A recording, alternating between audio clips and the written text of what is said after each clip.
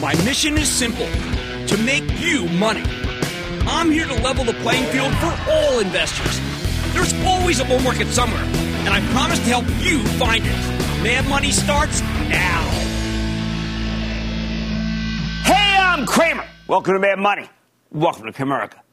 Other people make friends, just trying to make you some money. My job is not just to entertain, but to educate and teach you. So call me at 1-800-743-CBC or tweet me at Jim Cramer. Today was day one of the Don't Fight the Fed sell-off. But it was also day two of the Santa Claus rally. The result, lots of cheap stocks participated in the Santa Claus rally, but the more expensive ones got scrooged, with the Dow ultimately dipping 30 points, S&P declining 0.87%, NASDAQ nosediving 0.247%. Get used to it. This may be the new pattern. Like many people my age, I cut my teeth on Wall Street Week. That was a show run by the late, great Lou Rukeyser. Every Friday night on PBS, he'd surround himself with some of the best minds in the business. There were so many good people who'd come on that show. It was practically overwhelmed with insights, even if you didn't like Lou's corny jokes.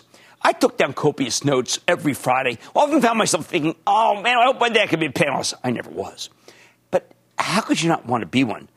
One of my favorite people on the show, a regular, was Marty Zweig, quiet titan who'd done more work about markets and histories than anyone I'd ever listened to. Still, he had simple precepts, including two that I considered getting tattooed on my arms when I got in the business. The left, don't fight the Fed. And the right, don't fight the tape. And that's why I've gotten, and I must get more negative here. Thank you, Marty Zweig. Look, I've been pretty bullish for a pretty long run, right? I still like a ton of stocks. But before Jay Powell pivoted and decided that interest rates had to go higher, I liked tons of stocks, not a ton, but tons, including the ones with amazing growth rates that traded high price-to-sales multiples. I loved them. I damn the earnings, full speed ahead. Back in the days, Zweig spent a tremendous amount of time talking about the interplay between the Fed and liquidity and the stock market. You can spend a lot of time trying to understand this stuff, but if you're managing money, it's very simple. There are fewer stocks that go up when the Fed's tightening, and many more that go up when the Fed's easing. That's kind of all you need to know.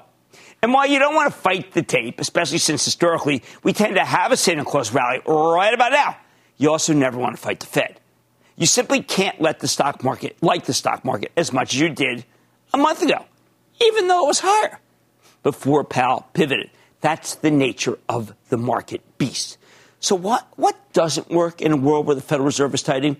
Now, you think the big losers would be the cyclicals, right? The companies that need a strong economy, like the industrials. Raise rates, cooled, right? Historically, though, the cyclicals do quite well in the early stages of rate hike. It doesn't really slow things down. They're still doing great business. You have to be nimble, though. There will come a time, an eventual time, where a rate hike will happen that's too far, where the tape turns against the industrials, too. But that can take years, and we're certainly not there yet. We haven't even started. What really gets hammered when the Fed starts tightening are the companies with no earnings, which is why I've been focused on them for you. I can go on and on about why these stocks just aren't worth as much in a world with raging inflation. But what matters here is that big pools of capital often act by rote. They get a playbook and they stick to it. Now, I want you to imagine that you're in the office of a money manager, smart one. She's got a desk with drawers. Top one on the left, okay, how about that? Has an envelope, and it says, do not open unless the Federal Reserve is about to raise rates. When the time comes to open the drawer and rip the envelope up, what pops out? A slip of paper. And on that paper it says, sell the most expensive stocks in the market. That's it. They're done. That's what they do. Yeah, it's like that. Now, I am sure some of you want to say, but how about this tech stock or that tech stock? Aren't they worth saving? Now, look, I've been thinking about this because I've been working on a special daily segment for the Investment Club where we'll go over changes where we're going to make from the charitable trust in a battle head-to-head on them. For months, we've been talking about cutting back on any single stock that's sold at a high price to sales multiple unless they happen to have big earnings. If they do, they can be kept, although we sold one today. It wasn't a tech, though, and it was just a remnant, not necessarily representative. But it was a high multiple on earnings. But let's say they don't have big earnings. Then you can't afford to fight the Fed on this at all. If you got a tech stock that trades at 30 times sales, which is what I've been representing to you, a lot of them are, when the average stock sells for 20 times earnings, that tech stock's now in trouble, even if the underlying company is doing well. But when the Fed is easy, when it's got rates low, I like that, rates low, Wall Street's happy to pay up for these high-flying price-to-sales stocks. But once we start worrying about rate hikes, once the Fed's no longer your friend, then the market gets a lot tougher on the whole group. Before they could rally on strong numbers, now they need spectacular numbers just to stay in place. And heaven help a great company like Adobe that sells for 40 times earnings if it misses the so-called whisper, the estimates that the Wall Street card sharps are really looking for. We'll speak to Adobe later on the show, and you know I like that situation very much. I find the stock intriguing here after this decline. It's not one of those price-to-sales stories, it's price-to-earnings. But let's wait to hear from them directly, because it's a lot harder to buy this kind of software stock on weakness than it was a month ago. Next group that tends to get blasted when the Fed starts tightening housing. I happen to think that the home builders are terrific. Their business is the best it's been in years. However, I'm beginning to feel like I'm overstating my welcome. Menard's number wasn't that great today, which is why we don't own any housing-related stocks for the Charitable Trust. I always thought this moment would come. It's here. I have enough pain. Thank you very much. Finally, you also have to be careful with high multiple retail stocks. There will be whispers that Omicron strain will cut back mall shopping. You're already starting to hear it, right? Those sirens of selling were easy to ignore before the Fed started tightening. But now we're in a glass-half-empty market. All that said, while the universe of potential winners has gotten smaller, there's still tons of groups that work. Pretty much any financial can win, though some are better than others. Morgan Stanley, Wells Fargo, and the Charitable Trust. I like Wells on next year's expected rate hikes, but I don't like it on a potentially tougher regulatory environment. We just bought more Morgan Stanley for the trust in the last downturn, because it has no real credit risk. It's a gigantic fee generation machine, strong leadership, consistent growth, no controversy, just money making. Remember, we don't want to be clever at this stage of the game. Simple's fine. Finally, I really like the consumer staples here, even if it's hard to find good ones. Maybe it doesn't matter. Hey, look, the other day I told you can go out and buy Clorox. Clorox is not doing that well, but it didn't matter. It's going to go higher.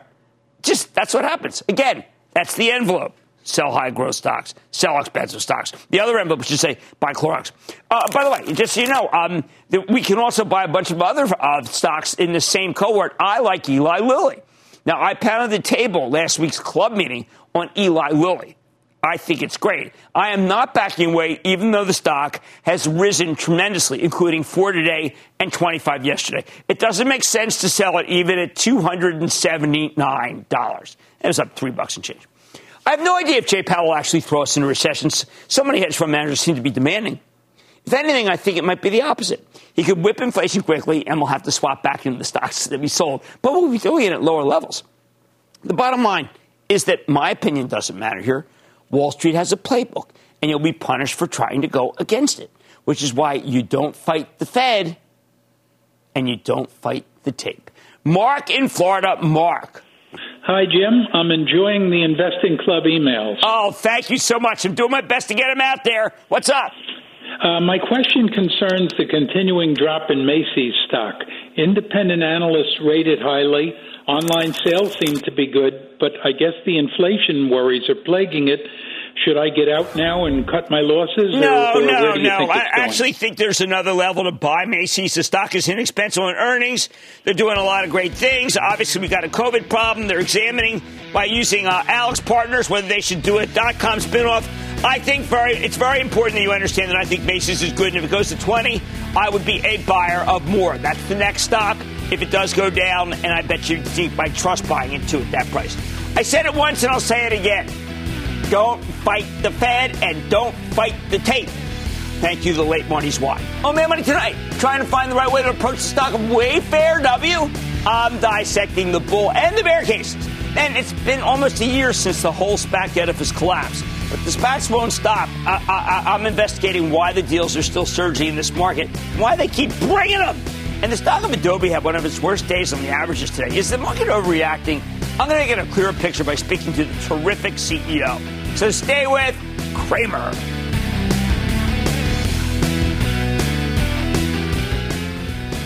Don't miss a second of Mad Money. Follow @Jim Cramer on Twitter. Have a question? Tweet Cramer. #MadTweets. Send Jim an email to madmoney@cnbc.com or give us a call at 1-800-743-CNBC. Miss something? Head to madmoney.cnbc.com.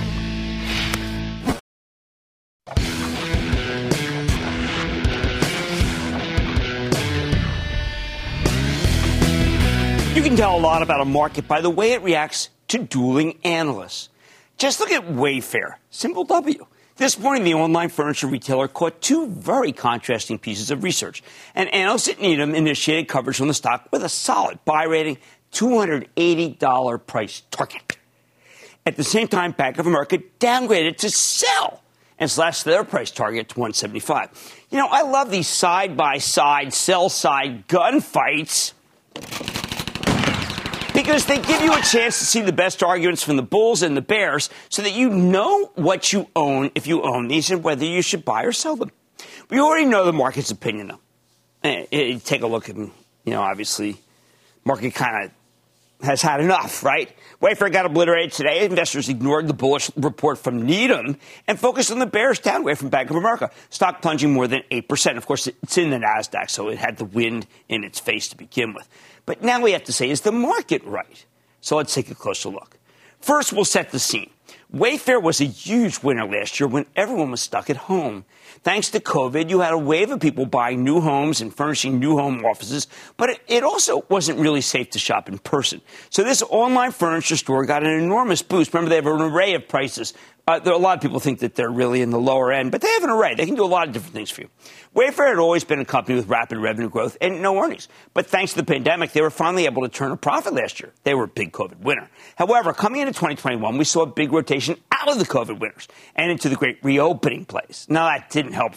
Their Wayfair was suddenly up against difficult comparisons, right? You can imagine they were facing a period where they were doing so well. And lately, it's only gotten more difficult. We've seen a wholesale rotation out of the turbocharged growth stocks like this one, as it's become clear that the Federal Reserve will be raising interest rates sooner than expected. And as I said at the top of the show, that tends to obliterate this kind of stock. Right when the market started really worrying about persistent inflation causing the Fed to hit the brakes in early November, Wayfair reported what was rather regarded as a disappointing quarter. Even though their earnings came in better than expected, their sales were weaker. Plus, because of the difficult year-over-year comparisons, the company's revenue was actually down nearly 19% versus the same quarter in 2020. The stock got clobbered in response. That's a big decline, COVID or no COVID. While Wayfair managed to rebound back to an intraday high of 298 on Black Friday, that was right before the hideous market-wide sell-off, where growth stocks like this one were right at the center of the blast radius. And that's how Wayfair ended up at $189. Look, I mean, you're talking about just a couple of months ago, right? Here to there, $189 and change. It's just been a hideous decline. A lot of people taking a lot of pain in this stock. And that's the context for the shootout. We've had a number of people try to call the bottom in Wayfair, but they've always been too early. So it was a bold move when Anna Andreeva from Needham initiated coverage of the stock with a buy rating and a $280 price target this morning, basically saying it's going to go back to where it was. What's the thesis? All right, for a buy recommendation, Needham's pretty clear-eyed about Wayfair's lackluster near-term prospects. They say straight out that Wall Street's expectations for 2022 are too high, and their sales forecast is 9% below the analyst's consensus. Wow. Well, I recommend the stock then. Because as Needham sees it, Wayfair's in possession of an underappreciated asset. It's not a sum of the parts deal, but I didn't know this. They've got a gigantic fulfillment business. It's known as Castlegate, basically a network of big warehouses that are also distribution centers. They've spent a fortune building out this logistics capacity, and they now have 18.5 million square feet of space. Going forward, Needham thinks that the investment spending in Castlegate should mostly be behind them, and this huge logistics network gives the company a major competitive advantage because it means they can get their products to you faster than the competition. I like that. I think that makes a ton of sense. Just as important, Needham points out that while Wayfair's up against difficult comparisons right now, the tough period ends in a quarter or two, at which point the company can go back to delivering double-digit growth. Thanks to the Castlegate logistics business, they also expect the margins to start climbing again in 2023. Put it all together, and Needham believes the stock is a steal here, now that it's trading at just 1.6 times next year's sales estimates. Remember, price to earnings, price to sales. We don't like price to sales, but that's a darn low price to sales. What about the bear case from the Bank of America? The one that carried the day and crushed the stock? Much less courageous call, but in the investment business, it rarely pays to be a hero. Bank of America points out that not only is Wayfair up against tough compares that will continue through the first quarter, they're also seeing ugly data right now. More importantly, they don't feel confident about Wayfair's business as we head into 2022. Once consumers feel safe spending money on travel and entertainment again, Bank of America expects them to spend less on stuff like furniture. If we ever beat this pandemic, you also got to expect less demand for home office furniture. While the analysts still believe in Wayfair's long-term story, they're adamant that this is the wrong time to own a digital furniture retailer. We're now in an environment of high inflation and soon-to-be rising interest rates, which is not great for the furniture business, especially not great for a furniture business that trades on the money it could theoretically make many years down the road. Not buying it. As for the valuation, Bank of America thinks Wayfair deserves to trade at 1.2 times their 2023 sales estimates, which is how they arrive at their $175 price target. Down not too much from where the stock is currently trading. So where do I come out? Honestly, I think they're both wrong. Needham and Bank of America are still judging Wayfair like we're in a stock market where the Fed is your friend. That's no longer the case. I feel like the bulls at Needham jumped the gun here. If they really think the first quarter will be bad, well, they should have waited. Wait another 3 months for initial coverage at the first. That made no sense to me. I know it's hard to sit in your hands, but you had to. And I think the bears at Bank of America are wrong, too. And that's because they're still trying to value Wayfair on a price-to-sales basis. Sorry, but that's not how this market works anymore. Get with the beat. Analysts have gotten way too used to judging a previously unprofitable Wayfair on a price-to-sales basis. But now we're entering an age of Fed tightening, where Wall Street has no patience with that kind of thinking. You got to judge stocks based on earnings, which Wayfair now has. And on a price-to-earnings basis, the stock is far from cheap. If you use the 2023 earnings estimates, because 2023 becomes next year in a few weeks, how do furniture retailers normally trade? Well, how about this? How about the best? RH, the old Restoration Hardware. Well, that's at 19 times 2023 estimates. And that's like a beauty to behold company. Hey, how about one that we just think the world of? How about Williams-Sonoma? That sells for 11 times those numbers. Remember, those are earnings. Those are both high-quality companies with much more consistency than Wayfair, although they also have a much less growth at the moment. I like them both. I like them far more than I like Wayfair. I am really both. I mean, it's funny because you're talking about Gary Friedman, who's an amazing manager at RH, and Laura Albert at Williams-Sonoma. They're both fantastic. Wayfair could use either one of them, but they would never go. Still, by comparison, Wayfair sells for 42 times the 2023 earnings estimates. Now, given the faster growth, Wayfair deserves, I guess you could say, a higher multiple, but not that much higher. In this age of rising interest rates, I wouldn't pay more than 25 to 30 times earnings for this, which means this stock might be enticing between 112 and 135. Down huge from here. And that makes sense. The bottom line, when a stock gets hit with a downgrade and drops 8.5%, you have to expect that there's more pain ahead, especially with a stock like Wayfair, where the bearish analysts don't seem nearly bearish enough, given that the market's become a lot less friendly to growth stories. There are a lot of cheap stocks out there, including a bunch that are owned by my travel trust. I would check them out first before I would ever pull the trigger on Wayfair. Stick with Cramer. Coming up, 2021 was the year of the SPAC attack. Cramer runs a comb through the year's best deals and eyes the opportunities that lay ahead. Next.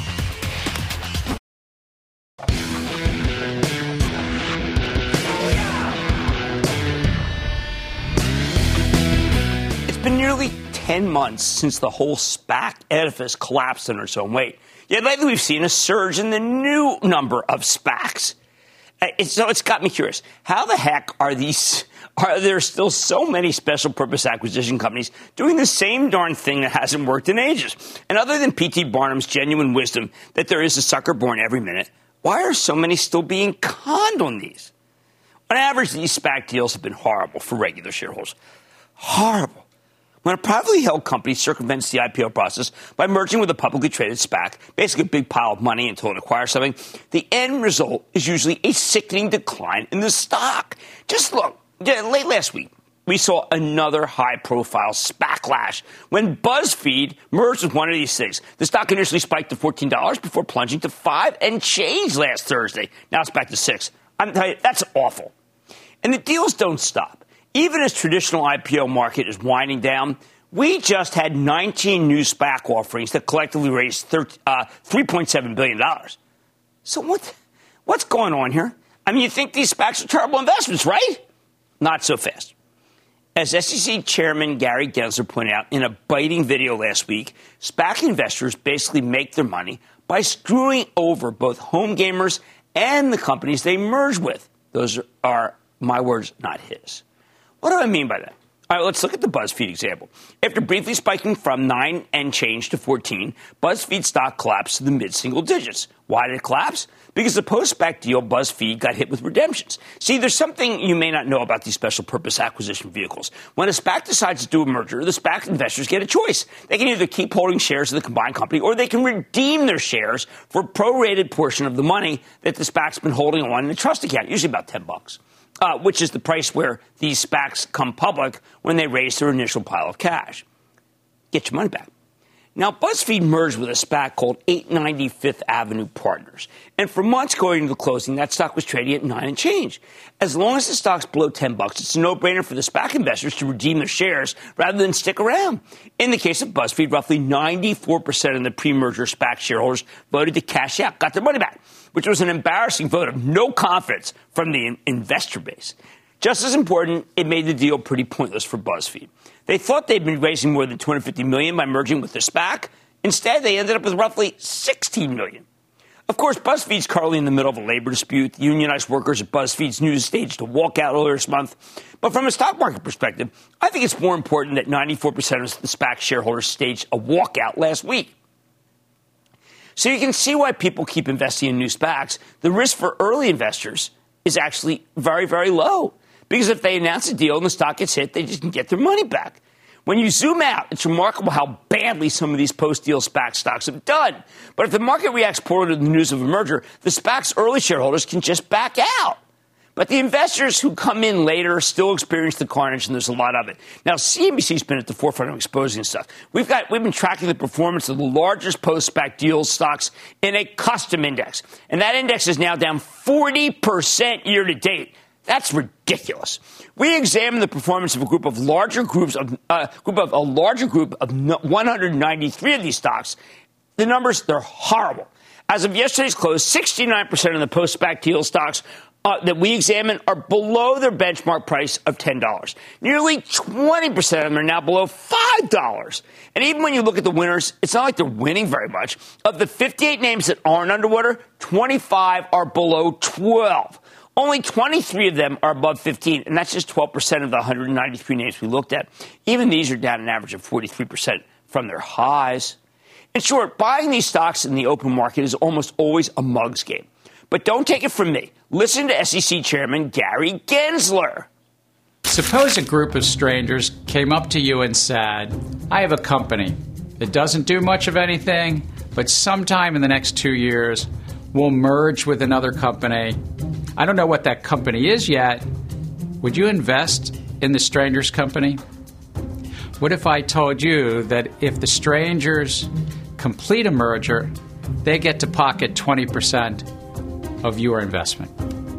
That's essentially what a special purpose acquisition company, a SPAC, does.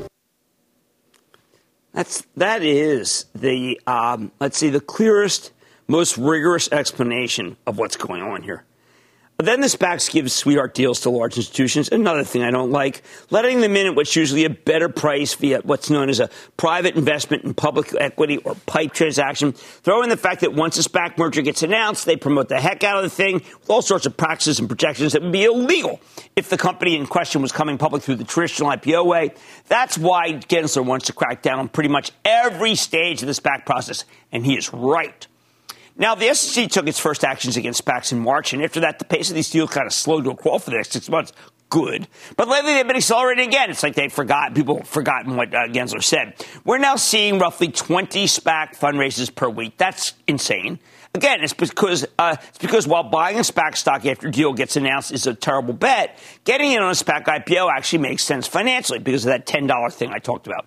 As long as you come in early when the SPAC is still just a pile of money, you've got a no-lose scenario because you can always decide to cash out at $10 whenever a deal gets announced.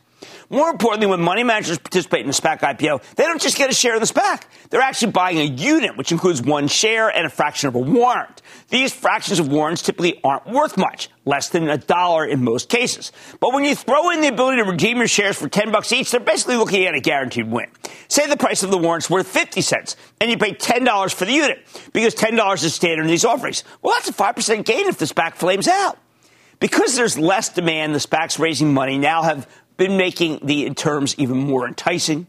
Used to get only a third or a quarter of a warrant per share. Now they're typically giving you half a warrant or more. The old standard was that the SPACs would get you 2 years. They would get 2 years to find a takeover target, or they give you your money back. Now it's 18 months. And rather than give you $10 back if you decide to redeem your shares, they're giving you $10.10 or $10.20. That's 1 or 2% interest. Low bond rates, it's not bad.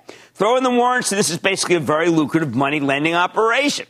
Problem is, most home gamers can't take full advantage of these SPAC IPOs, and the companies that decide to merge with SPACs are getting a raw deal, too. The bottom line, the SPAC deals keep coming because they're a great way for institutional money managers to get a guaranteed return. But everybody else in the process gets the short end of the stick. Sooner or later, privately held companies will figure this out and stop agreeing to participate.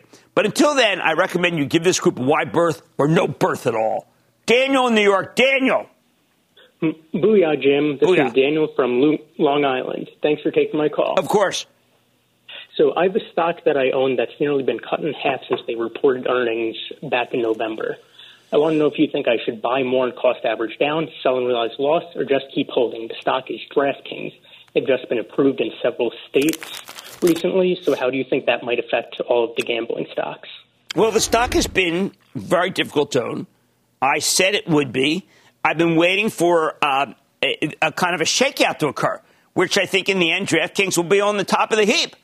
But the shakeout has not occurred yet. So the stock is in bleed mode, and I now think it's really just faced with some tax law selling. We'll look at it at the beginning of the year. Even though they just got states, Ohio just got state after state comes in, there will be a good business, but you need a shakeout. How about Michael in North Carolina? Michael. Hey, a big North Carolina booyah to you, Jim. I like that. I like that North Carolina booyah. What's up? Yeah, my stock is Lucid. I bought it in the... Well, let's say Lucid. I guess the question involves Lucid. Well, we were out there visiting Peter Rawlinson, and I've got to tell you, I think the stock is it's one of the better ones. It's probably one that's definitely going to, I think it's one that's going to make it, and a lot of people want these stocks, and it is a great ride. But remember, it is very speculative. The SPAC space, most home gamers can't take full advantage of it anyway. I'm recommending extreme caution. Much more Mad Money ahead, including my Susan with Adobe. The stock tumbled today, but could it be prime time to buy? Don't miss my interview with the CEO. Then I'm telling you why I'm praising Pal. And all your calls rapid fire tonight's edition of the Lightning Round. So stay with Cramer.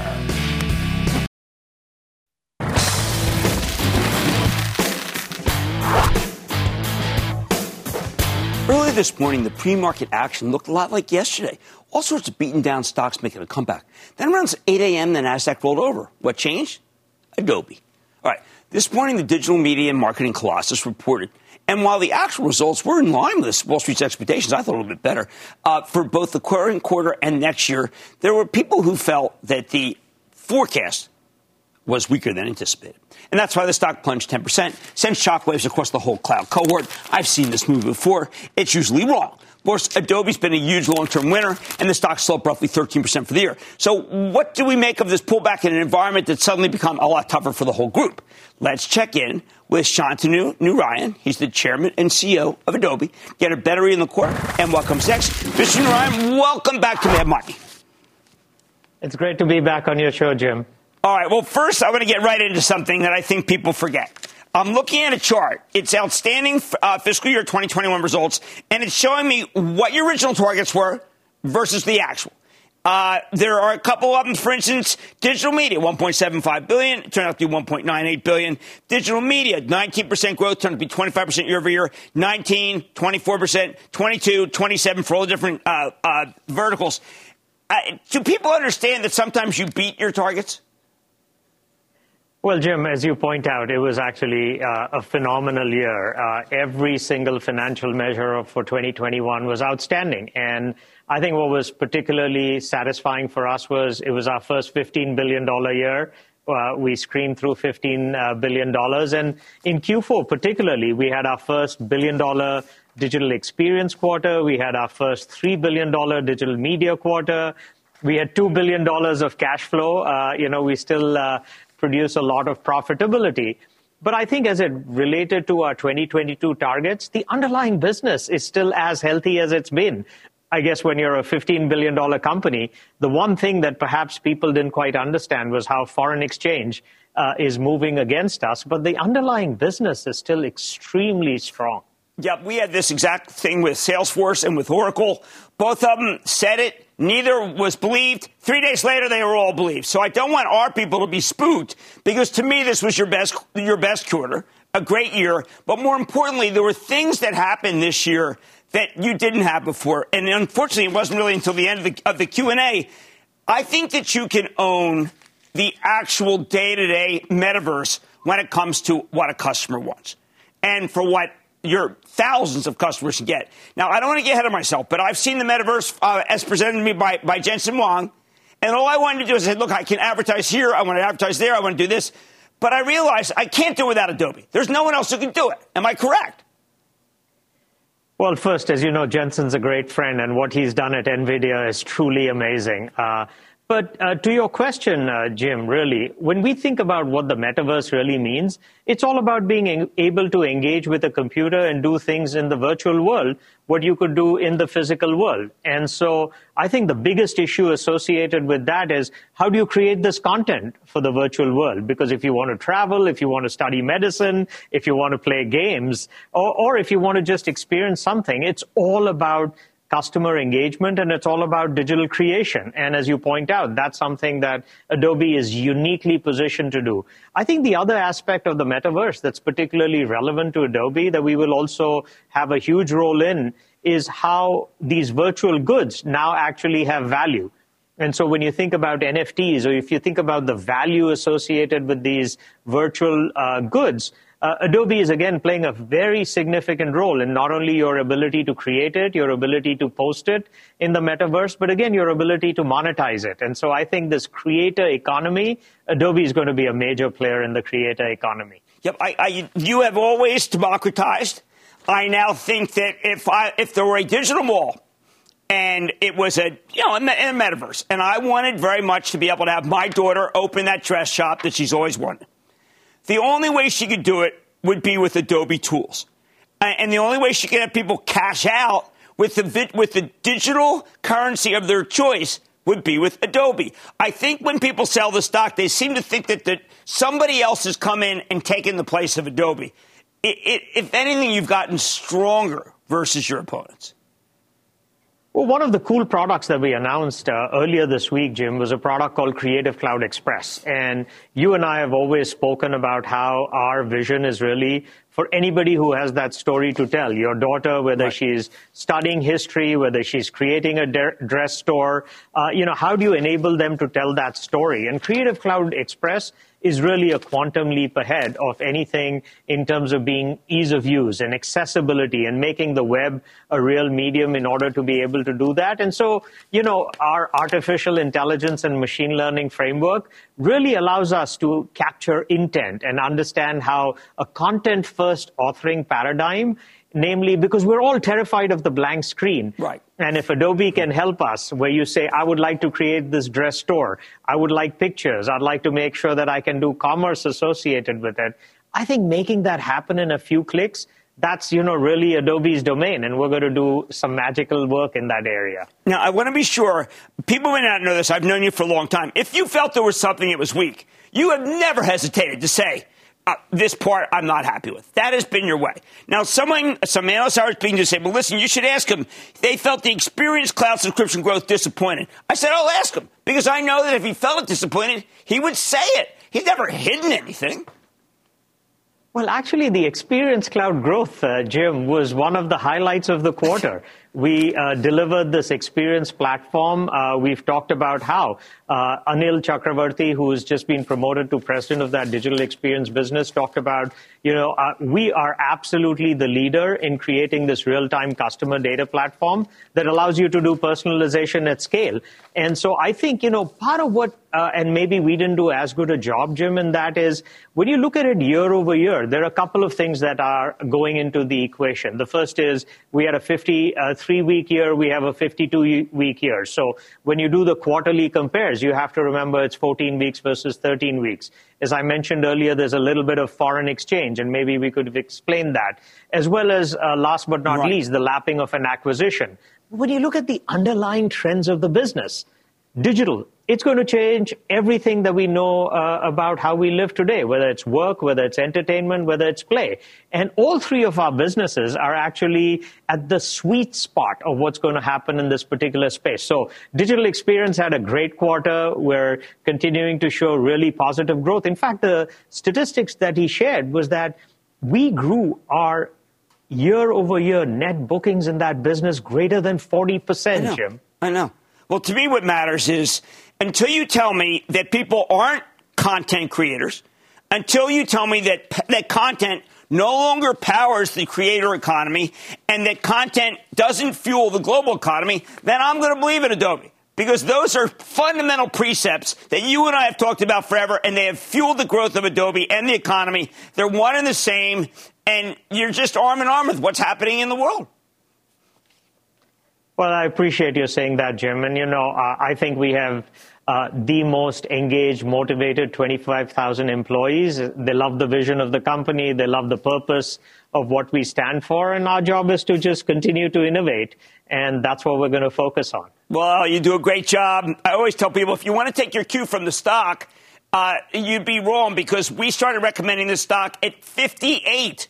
And we're not leaving it yet. It's still inexpensive versus what you're doing. I want to thank Shantanu Narayen. He's the Adobe chairman and president and CEO. Shantanu, always just so great for you to come on, because it renews my faith in what all of us are trying to be, which is creative. Thank you.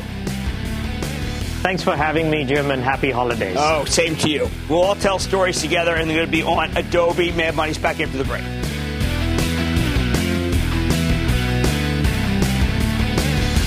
Coming up, a storm is coming. So give us a call. Cramer's got the answers to all your burning questions. The lightning round is next.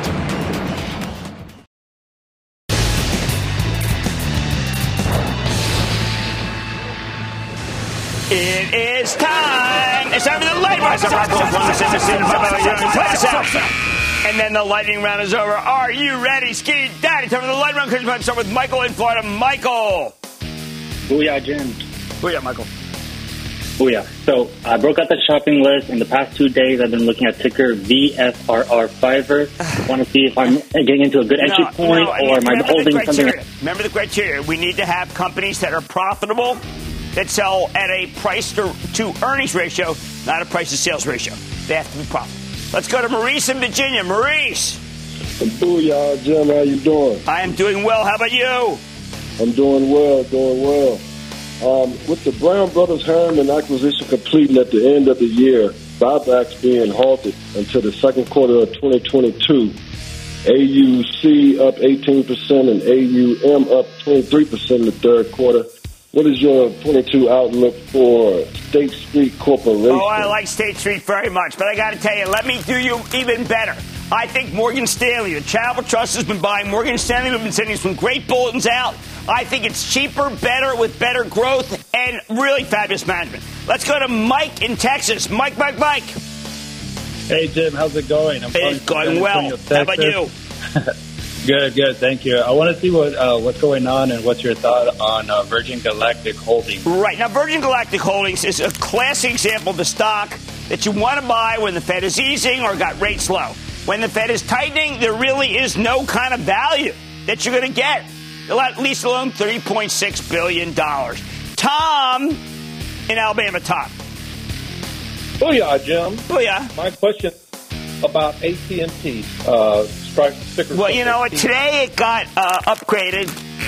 It got by Simon Flannery. I got to tell you, I said today at 22 bucks, the hate is over. I'm no longer putting the hate on ATT. Enough is enough. It's gotten low enough. And I said it on Squawk on the Street when the stock was up 10 cents. And I'm going to stick by that position, even though the stock was up very big today. Because enough is enough. No matter how much I don't like those guys, and I don't. At these price, enough. Let's go to Mike in New York. Mike. Booyah, Cramer. Whoa, yes. Hey, thank you for doing something that actually matters for the public. Thank you, man. Matter. Thank you. Seriously. Hey, okay, so hey, listen, I know there are larger companies in this space that you like, but I was looking for a small cap growth niche company, and I found one I think that's great, and it is Israeli Optical Inspection Equipment Company, did a convertible slightly higher than it's trading right now, company growing at over 60%, earnings per share over 150%, PE is only around 30, PEG ratio less than 1. What do you think of Camtech, C-A-M-T? I like Camtech. I like the space. I like Camtech. I think you've got a good one. And that, ladies and gentlemen, the conclusion of the Lightning Round. The Lightning Round is sponsored by TD Ameritrade. Coming up, leave the saber rattling to Rasputin. Cramer's got Fed sense, and he shares it with you next.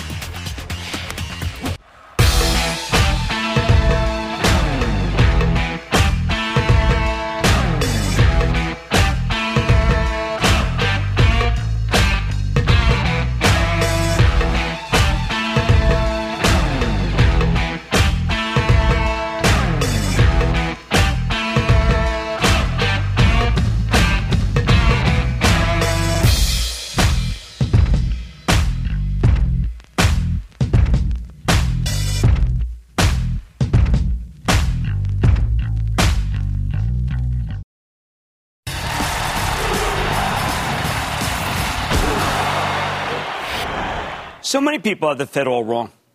Today I kept hearing that Jay Powell should have been much tougher, that his softy approach will open the door to hyperinflation.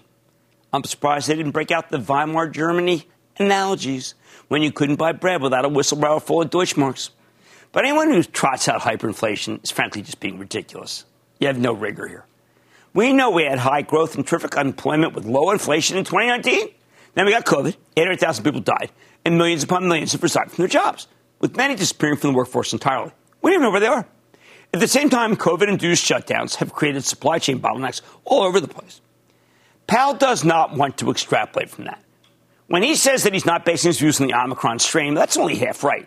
Omicron will be the next COVID variant that sweeps the country, and as it does, we'll have to have more supply chain. We're going to have more supply chain problems. Just face it, that's what will happen. But it's already looking like Omicron is less dangerous and less deadly than the Delta variant and could even crowd out the more lethal strain. Now, Powell is very historical in his approach. I don't talk to him, but I'm sure he knows that from an economic perspective, this pandemic has a lot in common with the Spanish flu that swept the world right after World War I. Although from a human perspective, the Spanish flu was much worse. But we know it eventually ran its course even without a vaccine. And we know that after we got over it, we had the Roaring '20s. At the same time, Powell has to be aware that Omicron will cause disruption in the workplace and higher prices. So he's got to walk this tightrope. He can't afford to be too harsh. What if Omicron wrecks the economy? But he also can't afford to be too gentle. What happens if the pandemic runs its course and we get a Roaring '20s situation? That's why I think Powell chose to start tapping the brakes on the economy rather than slamming the brakes like so many of his critics want.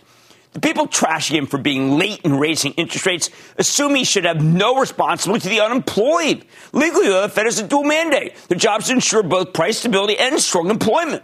For decades, the Fed's only taken one of those mandates a lot less serious, really. Powell's not like that. He's a bigger thinker. He wanted to help people, especially disadvantaged minorities. He wants them to get jobs. And he has done that. He's succeeded. So now it is time to tighten. But not too much, because Omicron could still do real damage to the economy. Now, many people ask me why I praise Jay Powell so much, as if it's some sort of sin. Some say it's because I want a higher stock market, and he's given us that one. Oh, some truth to that. I mean, God forbid anyone makes money owning stocks. Others say I praise Powell because I know him personally, which is flatly untrue. We've never socialized. For the most part, though, I like Powell because he's measured. He's a compromiser. He's data-driven. He's not an ideologue. I was a government or political science major in college. Back then, we always talked about how our country was gifted because it was not ideological. And that's been one of the great sources of strength of our nation. Even Richard Nixon, president when I was in college, was not an ideologue. Nixon made his career pushing anti-communism, yet he became the first president to visit the People's Republic of China. He compromised with the Democrats on the Clean Air Act, Water Act, too. Of course, that was a very different time when we didn't have coherent political parties. Now everything is ideological, both in Washington and on Wall Street. People come on and talk extremes because they got an agenda to push. Powell's not taking the bait. He's not doing that. He doesn't want to throw people out of work with his actions, but he also doesn't want to let inflation spread unchecked. So he's searching for middle ground. He's measured. To my mind, he's exactly what we need and what we want. I like to say there's always a bull market somewhere, and I promise to try to find it just for you, right here on Mad Money. I'm Jim Cramer. See you tomorrow. The news with Shepard Smith starts now.